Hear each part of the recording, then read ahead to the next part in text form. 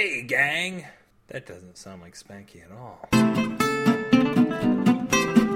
Hello, my Hanna-Barbarians. This is your Space Ghost host, Matthew Sanborn Smith, and his Penelope Pitstop podcast, Beware the Hairy Mango. A general announcement to those who happen to live in my neighborhood, keep your bitching to yourself. You saw what you were getting into when you moved in. In fact, I helped bring the property values down and got you that sweet deal when you bought the place. You should be thanking me. Today's story is about turning everything around, like your stomach. And no, it's not Breakwinder. That would be stupid. It's not even Breakwind. It's better than that. It's even Breakwinder.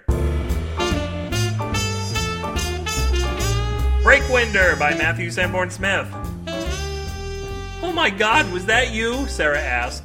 No, it wasn't me, Chuck said, although it did sound like it came from him. He looked around the tightly packed stadium seats for the likely offender. Everyone around him was looking at him, and they weren't looking happily. Then the stench hit them all at once. Holy Jesus, someone behind him said. You do that again, I'm calling 911. It wasn't me, Chuck insisted. Then it happened again. Hey, buddy, the halftime band wants their tuba back, an old woman said. But now Chuck had located the source of everyone's misery.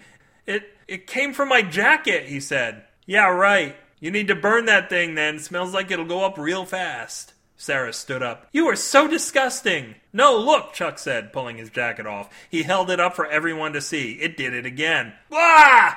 A lady screamed. How the hell did it do that? Did it just open up for a minute in the back? Then everyone around him started flapping their arms. The arm flapping went around the stadium like a new take on the wave. What the hell is that thing? Sarah asked. I got it at that yard sale, remember? Chuck said. It was brand new and the guy was selling it for $1. Now you know why. Throw it away! At this point, no one was looking at the game, which was a shame because although the Santa Fe Rose were down 64-3, they were playing their hearts out. Even their mascot, Plucky the Pyramid, was standing on his head. The way his legs were kicking, he seemed to have driven his point right into the ground. Or maybe it was just that the smell had finally wafted his way. Chuck said, The old man who sold it to me, I thought he was joking. He said he'd burned a caterpillar nest last summer, and in revenge, his jacket had fallen under the curse of an ancient gypsy moth and would be forced to reveal its true nature. And his true nature is to fart all over everybody? Sarah asked. Well, it is a windbreaker, the guy behind Chuck said. What was that gypsy moth drinking, like a 5-gallon jug of cabbage soda? Well, I got a lighter, the old lady said. We're gonna light this bitch up right now. Yeah, do it!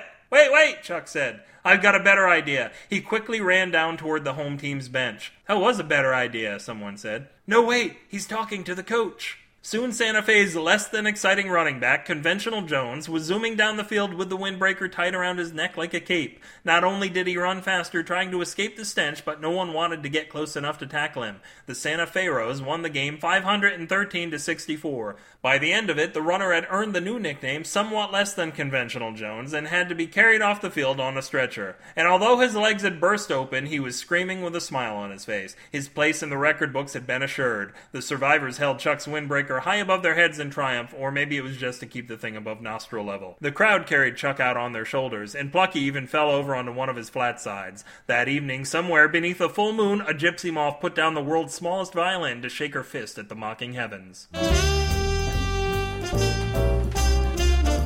If this passed your mustard gas, you can inhale it and other scratchy sniffs right here at the site of the Not Quite Right, BewareTheHairyMango.com. Scribble your ravings in the comments for this post or cavity email me and we'll make holes in teeth at Matthew@BewareTheHairyMango.com or touch your toes for a full-on body search at BewareTheHairyMango@gmail.com. So what it is really is the SF and SF signal stands for something funky, which alludes to my odor when I post there and at all other times the type of dance that John and the gang get down and proceed to do. Although I'm picturing him in his white suit beneath the disco ball, that would make it SNF Signal, which would be too long to fit on the internet. sfsignal.com. Tell your local sewer worker under the street to come up for a breath of fresh air and enjoy this podcast. Yes, she may run back down to get some relief, but maybe that'll be enough time to infect her. Well, can you just try, goddammit? Cheat on your tweets with me at twitter.com/upwithgravity. I'll expect to be put up in my own little place in the city, so I'll have a comfy pad from which to constantly hang up on your spouse. Convert your money clips to money unclips and let things fall where they may, as long as it's all over my pulsating donate button. I'll even take your silk purses, but only after you've converted them back to sow's ears, because I've got a whole farm full of earless pigs over here and they are pissed. I'll try to calm them down, but hurry up please, because you can't tell these pigs anything. Well, you can, but they're all like, what?